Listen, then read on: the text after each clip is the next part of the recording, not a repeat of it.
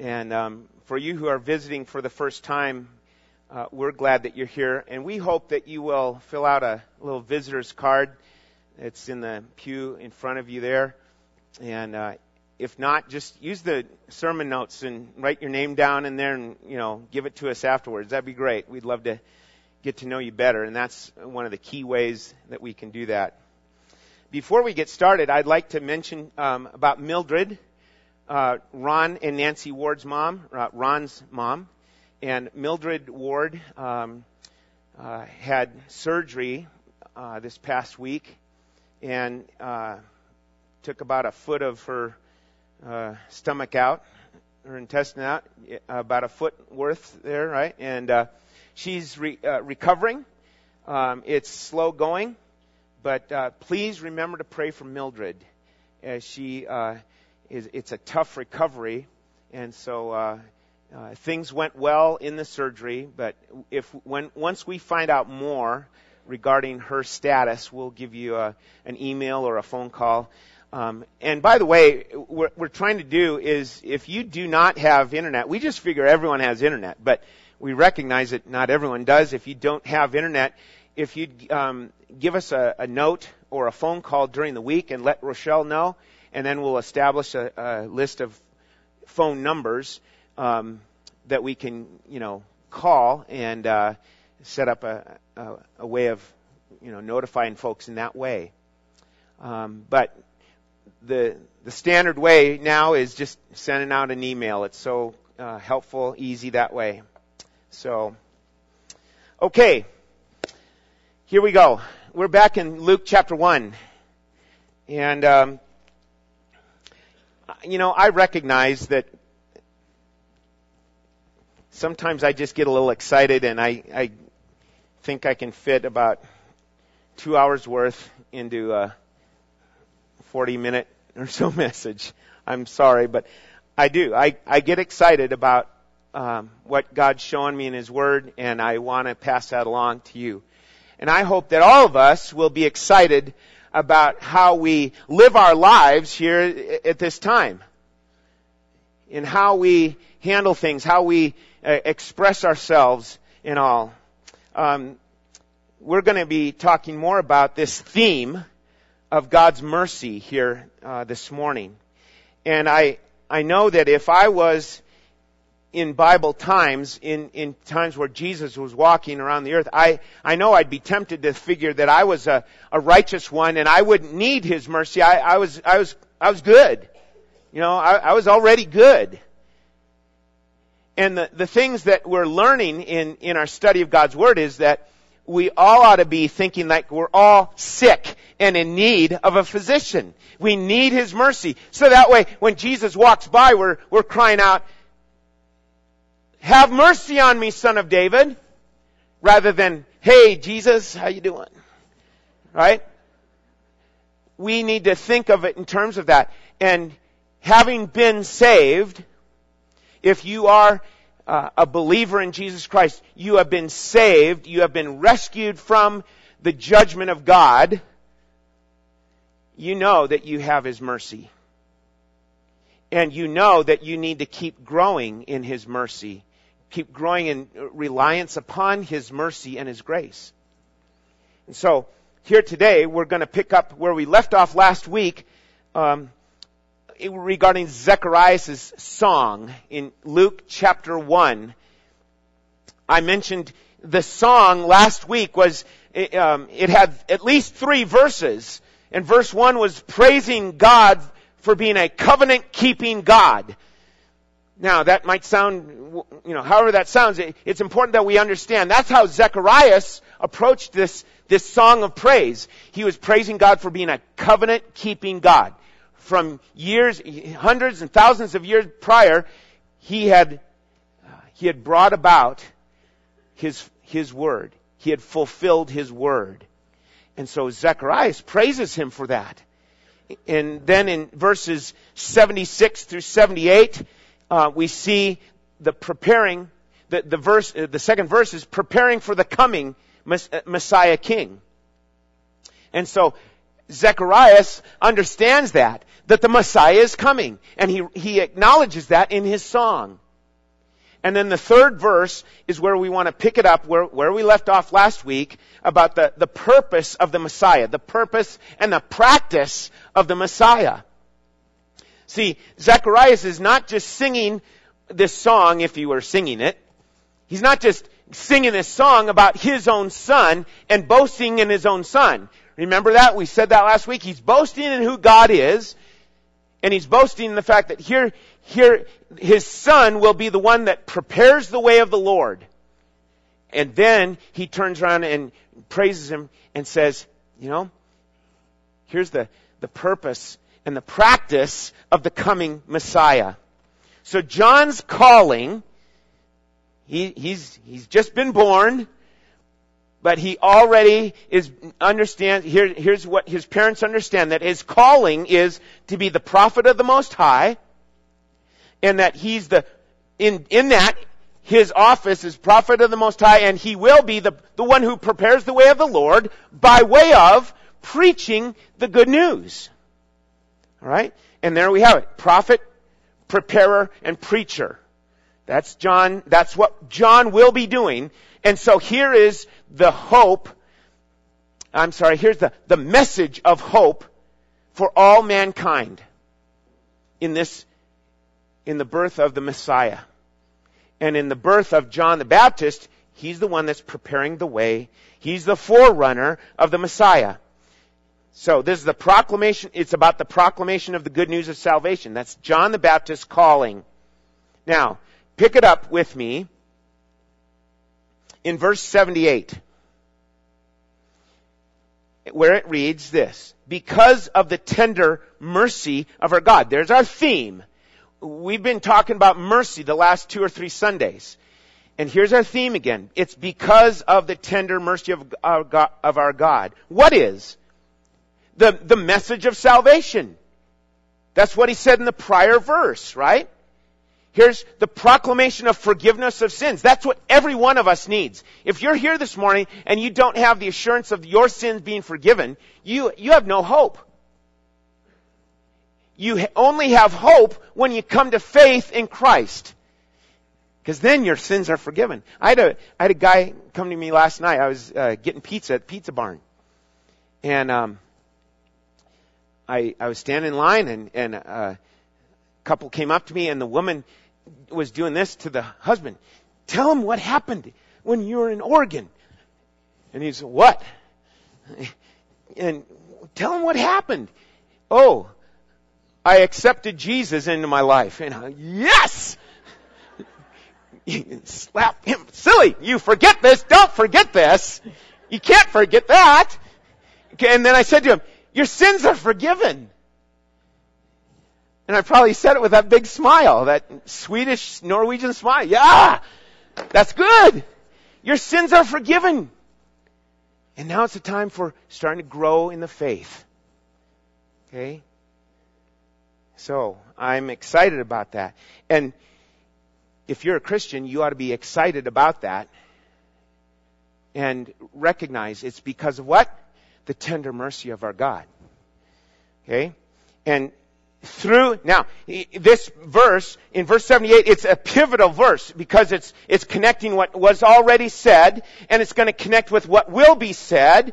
Look at what will be said. With which the sunrise from on high shall visit us. There it is. We mentioned that last week a little bit. We're not going to dive into it too much here this morning. But here's the daylight, the break of day, the sunrise. Here's the day spring shining on a dark world. And it's why? Because of the tender mercy of our God. Okay? And that's where the day spring shall, look at that verse in verse 78, with which the day spring or the sunrise from on high shall visit us. And when we talked about visit us, we look back to verse 68 where it talked about the visitation of God upon those who are in absolute dire straits. They need someone to come and help them. And here's the visiting of the Messiah. Okay? So Luke tells us that the tender mercy of our God, Luke in his he's writing it under the inspiration of the Holy Spirit. The tender mercy of our God is the basis of the message. All right? That John will proclaim about the Messiah. And it's the basis for the Messiah's very coming. Do you get that? You look at that passage and that's what it's telling us. With which the sunrise from on high shall visit us. So his coming is described as the dawning. Just as the sun rises in the morning, Jesus is the day spring. And that's fulfilling Malachi chapter 4, verse 2, where the prophet refers to the sun, S-U-N, of righteousness, shining, okay, and rising up. He's the rising of light. And thus he says in John chapter 8, verse 12, I am the what? I am the light of the world. So he wasn't just talking about a little curlicue light bulb. He was talking about, I am the light of the world. I will dispel darkness at my presence. Okay? So, he is mankind's hope. John, the Baptist, will have the message of hope about preparing the way. But here's the Messiah who is the hope. He is the dayspring. He is the sunrise from on high. And so Jesus' mission, his mission now is now stated in verse 79. Look at verse 79. Here's the mission of the Messiah. Verse 79. To shine upon those who sit in darkness and the shadow of death. That's a quote from the Old Testament, Isaiah chapter 9. Okay? There's great darkness over the land. And here's the rising of a great light. They will see a great light. And it's talking about the Messiah. Okay? So, those that sit in darkness. Here's what we want to break this down a little bit. So when the Messiah comes, he is the sun rising up. He is the great light. And he is dispelling darkness. And notice what it says here. To shine upon those who sit in darkness. Okay? It's darkness. And in Colossians chapter 2, chapter 1, in Colossians, Paul uses that to say, you were once in the kingdom of darkness. Okay? And everyone, that's their case. And when you sit in darkness, when there's total darkness, you're not going anywhere. You're not going to go anywhere. It's assumed with this phrase, they sit in darkness, it's assumed they can't see due to the darkness they live in. And then also to those who are in the shadow of death. Interesting how those are connected. They're sitting in darkness and those in the shadow of death. Meaning what? Death is near. Death is forthcoming. And thus there's really no hope. The looming sense of death being so near. This is a description. This is where people are without God, without hope, without Jesus. Okay? That's what we have to remind ourselves of. I know that many of you understand this. You get this. But we need to be seeing it more and more through the pages of Scripture. People are in darkness. They can't see the light. And you and I, Christian, if you're a believer, part of what we need to be doing is in a loving, affirming, gentle way, be sharing the gospel with people that are in darkness. And when I go up to a person, it's not like I see them in some sort of tube that's a darkness tube. That's not it. It's spiritual darkness. They might be the nicest person in the world in Fallon, America, but they still need to hear the what? The gospel of Jesus Christ. They don't need to just hear some rounded off version. They need to hear the gospel of Jesus Christ. God help us to be a people that hold on tightly to the gospel and express it in a loving way. Express it in a truthful way. So, and when people can't see, let's continue on in this study. When people can't see, what's the next thing? Well, they need guidance. Right? Look at the verse. He's going to shine upon those who sit in darkness and the shadow of death to guide our feet into the way of peace. People that are in darkness don't know how to carry on. They can't tell how to carry on. Without any light, they're stuck. In our neighborhood, there aren't any street lights. So, darkness falls and no house lights on. Hey, it's nice and dark. You can't hardly see. So if the car lights go out, then we're in big trouble. We're really groping in the darkness here, wondering how do we get home. People need guidance, and thus the second part of the description of what the Messiah will do is to guide our feet into the way of peace. And you say, oh, well, that's cool. That's part of the Christmas message. Now I'm hearing you. Because glory to God in the highest, and on earth, what? Peace to men. I would joke with, I've said this years ago, I'd say it, when my kids were home, they'd ask, what do you want for Christmas, Dad? I'd quote that verse. Luke chapter 2. Peace on earth. Peace in this house.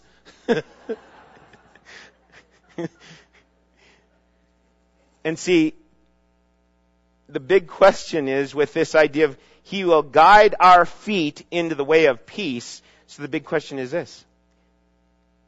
How do we define the term peace? I gave you my definition of when the kids were all at home. But that's not peace in this context. When you're studying the Bible, you always need to remember, study what's before and what's after. And the context of this passage is what? It's not tender mercy is part of it. The context is, here's the gospel message and the Messiah. Here's salvation. So put those two together. What is He going to guide you in? In the way of peace. Which is obviously, because of the context, connected to salvation. There's tender mercy here. There's salvation. With salvation, there's forgiveness of sins. That's all mentioned in the text. So the intended meaning of peace is connected with salvation. And I believe then, and I know most of you do too, the Messiah's purpose was and is to bring peace to mankind on His terms, with His definition of peace. Okay? So as we move along in this study, I want you to keep in mind this picture that's being put before us in this passage. Here's the tender mercy of God, like the day spring on high. Okay? And the message of forgiveness of sins that John the Baptist will be proclaiming. Okay? And hold on to that thought, because right now I want to mention this. At one point or another, people who study the Word of God come across people come across a theological dilemma. And that's this. How does a perfect God truly show mercy to a rebellious, sinful people? How does He do that without cutting corners? You look at certain people and you think, oh, how could, and right or wrong, you could say, how in the world could God forgive them? And there's situations that come up in our lives where we see this tension with this theological dilemma come up more. How in the world can a just God forgive a rebellious, sinful people? To help And how does he do that without losing any integrity on his part? I hope you follow that, because that is a real issue. I mean, after all, some people make God out to be a wonderful grandfather, a wise grandfather figure. And all he wants to do is just hold his arms around you. That's the picture some people paint of God. Now, I like that picture. Don't you? But there's more to the picture than just a nice, warm grandpa figure in heaven. And so we have to wrestle with this. And I hope that you will wrestle with it. So to help to try and answer this and to point out what the Bible says, we need to have a quick little mini course on Old Testament sacrificial system. Whew! Oh yeah? I think we need the screen down, guys. Old Testament 101. Not really. We're not going to take a lot of time, but I do want to show you some of these things here. How did the people of Israel carry on as the people of God when there was the problem of sin? And God set that up. God instructed His people in how to go about receiving mercy. And here's how it came about, real quickly, in a summary fashion. Once the people were delivered out of Egypt and headed off to the promised land, God instructed them to, first of all, build up a tabernacle for their worship, for their sacrifices, which they were supposed to make because of their what? Their sin. Okay? So, there is a drawing of the tabernacle, an artist's rendition of the tabernacle in the wilderness. And all those things surrounding the outside, those are tents. And those tents here are the categories of the different tribes around the tabernacle. Okay? So in the tabernacle, there are certain things for the purpose of sacrifice for sin. Now, all this, just keep in mind, all this is a foreshadow of what's supposed to happen. This happened physically. This actually happened. The people were delivered out of Egypt, and they went out and, they started worshiping their God. They said, we need to leave Egypt to go and worship our God. And here's how it came about in the big general picture. Okay? But the centerpiece of their worship was the mercy seat, the Ark of the Covenant. Here's another artist's rendition of the Ark of the Covenant. Now, the Ark of the Covenant was built to exact specs. The guy that built it, you can read about it. We won't turn there, but Exodus chapter 25, you can read about it. Mark down the reference if you'd like, and you can read about that. So this is the Ark of the Covenant, and it's usually called the Ark of the Covenant. There's other names for it, but that's what we'll go with right now. And it contained 3 items inside of this box. Okay? The tablets of the what? 10 Commandments. Okay? The law of God. The Word of God. There it is. The tablets of the 10 Commandments. And then also a golden urn that held a sampling of the manna that they received as they're going through the wilderness. And then thirdly, Aaron's staff, which happened in the time of rebellion, and God called the different men to bring forth their staff, and whichever staff budded forth and blossomed forth and brought forth almonds, or what, I think it was almonds, that was the true leader, the chosen leader of the priesthood. And that was Aaron's staff. Aaron's rod, they call it. Those things were inside the Ark of the Covenant. Another reference I hope you'll mark down is Hebrews chapter 9, verse 4.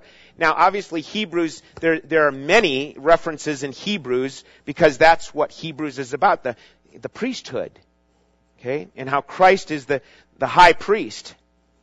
The ark also had the mercy seat. Now, the mercy seat is the lid on that container, on that box. That's the mercy seat. And the cherubim there have their wings covering themselves and their backside. Okay?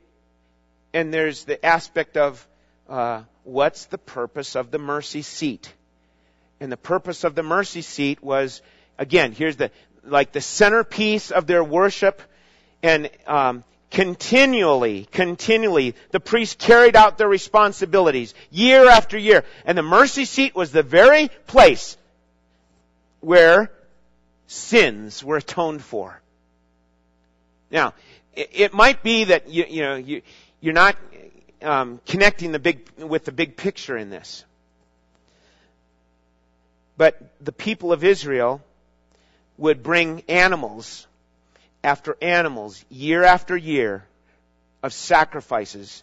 And so people nowadays study the Old Testament. They say, oh, it's a terribly bloody religion. Judaism. Okay? But these sacrifices never found full satisfaction with God. It was always temporary. That's why the priests kept coming back time after time, year after year, to offer sacrifices of blood animals, sacrifices of animals, and it was their blood that was shed and sprinkled on that mercy seat. And for a time then, God would say, okay, my wrath is now withheld. Remember that. My wrath is now withheld. And so for hundreds of years, the Israelites followed the meticulous details of hoping that the blood of these animals would be the temporary answer to God's wrath. Hebrews chapter 10, verse 11 says, every priest stands daily at his service, offering repeatedly the same sacrifices which can never take away sins. So, and if they just didn't do this procedure, if not, well, then they were going to face God's wrath for their sins. And God would have been just and right to punish them for their sins. Just like He did when He looked upon the civilization and said, I regret making this whole thing. And then brought about the flood. But in the middle of that, He said, but Noah found what? Grace in the eyes of the Lord. Okay? So, that gives us a portion of why we need God's mercy and how they, the people of Israel, went about dealing with their sin. Now, along with that, getting back to our dilemma, this dilemma of how does a just and right God deal with sinful people, in the book of Psalms, you'll find there's many petitions that the psalmist offers up as petitions for God's mercy. And also, he offers up examples of how God is both right and merciful. And I'd like you to turn in your Bible to Psalm 89. Psalm 89. And we're looking at verse 14.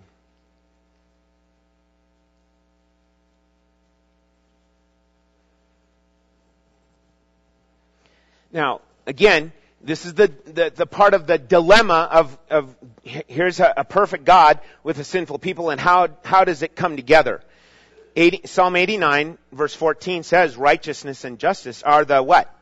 The foundation of thy throne. Here's God in His rule and reign. Here's His throne. And what's the foundation? Righteousness and justice. look at the very next phrase. What does it say? Loving kindness, or mercy, and truth go before thee. Right? Turn back a couple of pages to Psalm 85. Psalm 85. Psalm 85 verse 10. Loving kindness and truth have met together. Look at this. Righteousness and what? Peace have kissed each other. Okay, there's a connection, a union in it, and here's how that dilemma is answered. Here's God's character. Here's His attributes. Okay?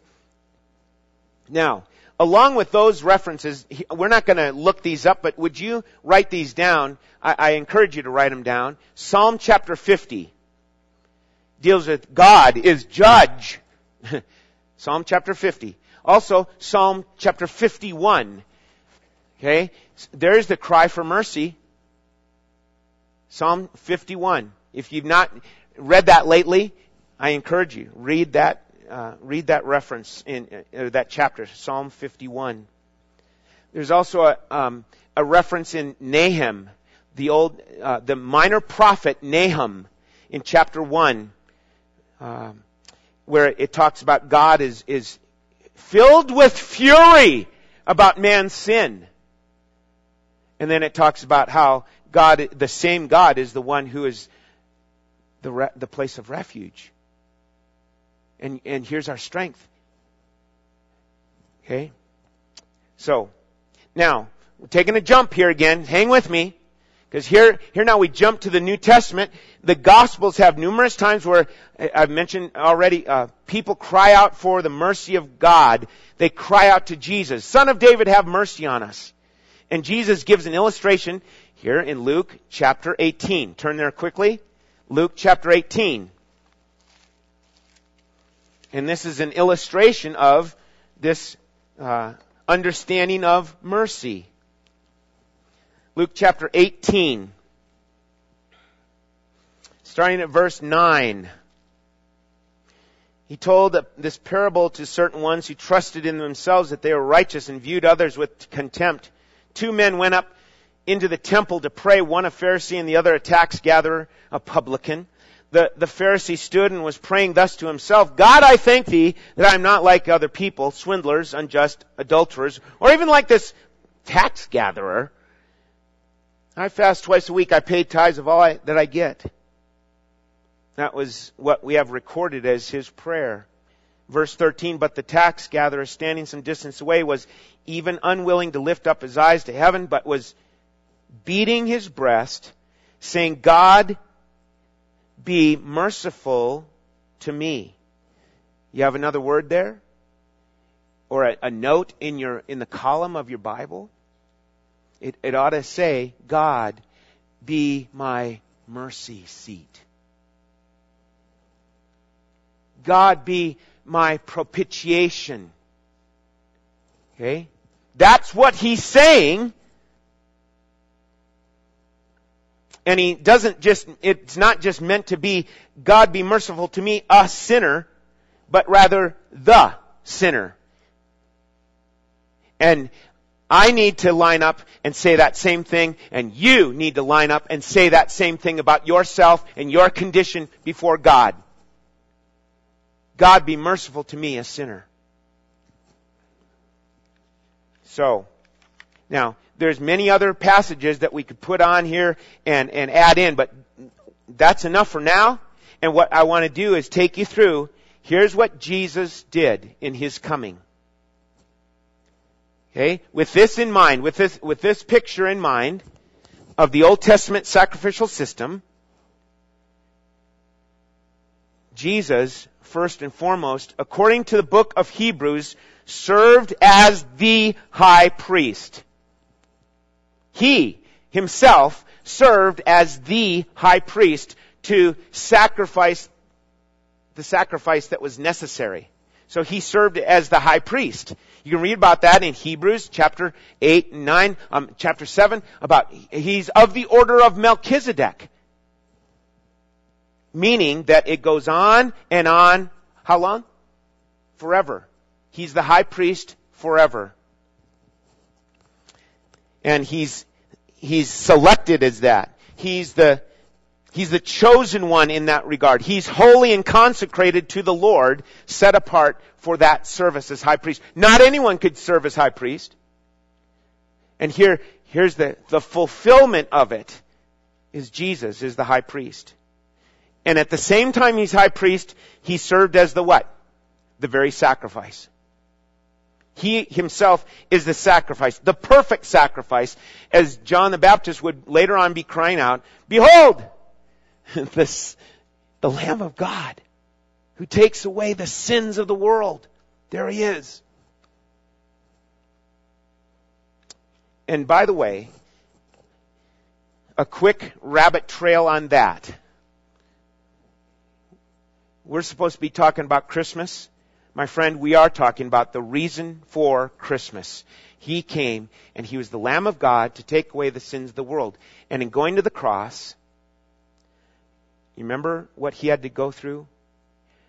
That cat of 9 tails that was used to whip him on his back. They basically ripped open his back in punishment. And we can't hardly fathom that. And then on top of that, they nail him to the cross with those spikes, and then plop him up in the hole and drop it down, and it shakes his body. And now on top of that, every breath he takes to try and continue on breathing is ripping his back even more. Why? Because of the wood on the back. And the design of the crucifixion was the worst form of execution mankind has come up with. Because it was slow. It was suffocating. And every time he tried to get a breath, he had to use his legs. And every time he was pushing his back against that wooden cross, ripping it open and digging it in even more. And we get all upset about that. Because that is physically terrible. The worst hasn't even been mentioned. Because the worst is yet to come, where the wrath of God fell upon Jesus at the cross. That's the worst. And that's where he cried out, "Father, why hast thou forsaken me?" Because he was the sin bearer.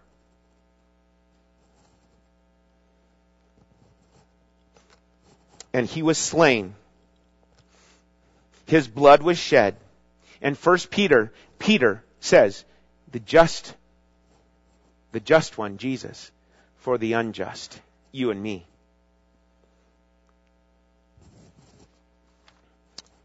And so, he served as the high priest, he served as a sacrifice, and he serves as the very mercy seat where the blood is sprinkled, where the wrath of God is now satisfied.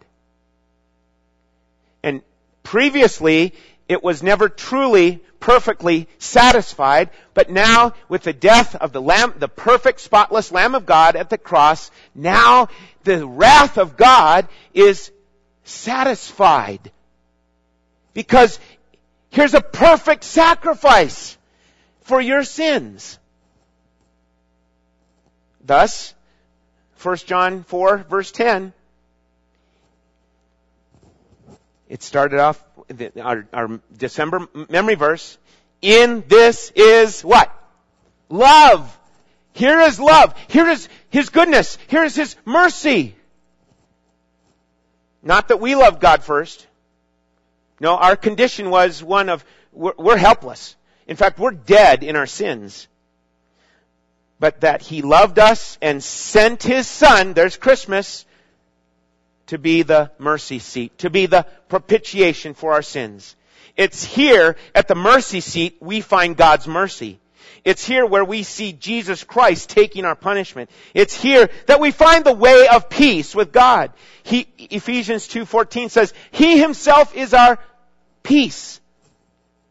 He has made us one. He's broken down in His flesh the dividing wall of hostility that He might reconcile us both to God in one body through the cross.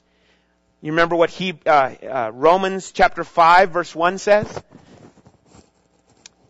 Therefore, since we have been justified by faith, we have peace with God through our Lord Jesus Christ. And through Christ, we can also have the peace of God in our daily lives. He wants us to draw near. This recognition right before us, this time of communion, is to have us draw near Him on a continual basis. And also by abiding in Him, we can continue in the path of peace, a path which leads on to a joy unspeakable. This is what Christmas is really about. Here's what's underneath it all. Here's what's behind the scenes of the manger scene. It's that He came out of tender mercy to deliver mercy to us in the person of the Lord Jesus, so that He could come and accomplish His perfect work. And remember what else He cried out at the cross? It is finished. And by the way, in the tabernacle, let me go back here. In that tabernacle, you know what was missing in the tabernacle?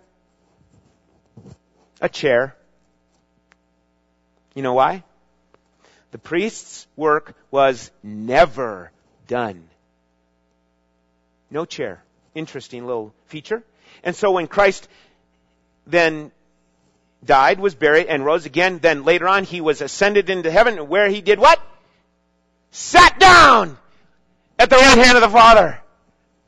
That is cool, because now the high priest sat down, because the work is done. The work for your salvation has been completed. If you've not responded to the gospel of Jesus Christ, what you need to do is respond by faith. Faith in Jesus. Faith that He is your mercy seat. All of this is so that you and I might have a shelter in the time of storm. There's a hymn written by a man by the name of Hugh Stowell. I've never heard it, but it was originally called Peace at the Mercy Seat, but then they switched it to From Every Storm Wind That Blows. I've never heard that hymn before. But here are the words, 2 verses of it. From every storm wind that blows, from every swelling tide of woes, there is a calm, a sure retreat. 'Tis found beneath the mercy seat. There is a place where Jesus sheds the oil of gladness on our heads, a place than all besides more sweet. It is the blood-bought mercy seat. Have you come to faith in Jesus Christ? Do you have peace with God? If you don't, I would love to talk to you. I know Chris was up here. He'd love to talk with you. One of our elders or deacons. You know, we want to be of help to point you to an eternity that can't be beat, because of what Jesus accomplished perfectly at the cross. Let's pray together and consider these things and prepare our hearts for communion. Let's pray.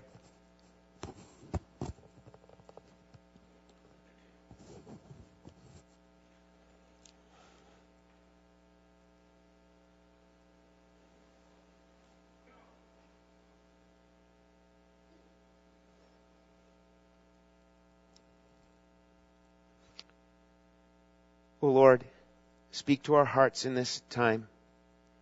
Help us to be drawing near and to receive these elements in a way that shows that we're on track with you and submitting to you. Lord, not a one of us is perfect, but in Christ Jesus, we we have your righteousness, your perfect righteousness. And my account is credited with Christ's righteousness because of what He's done. And thank you for the gift of faith to believe. Thank you, Lord, for the work that you want to do in our hearts right now as we remember Jesus and His suffering and His bleeding and His death. Guide us in this time. In Jesus' name, amen.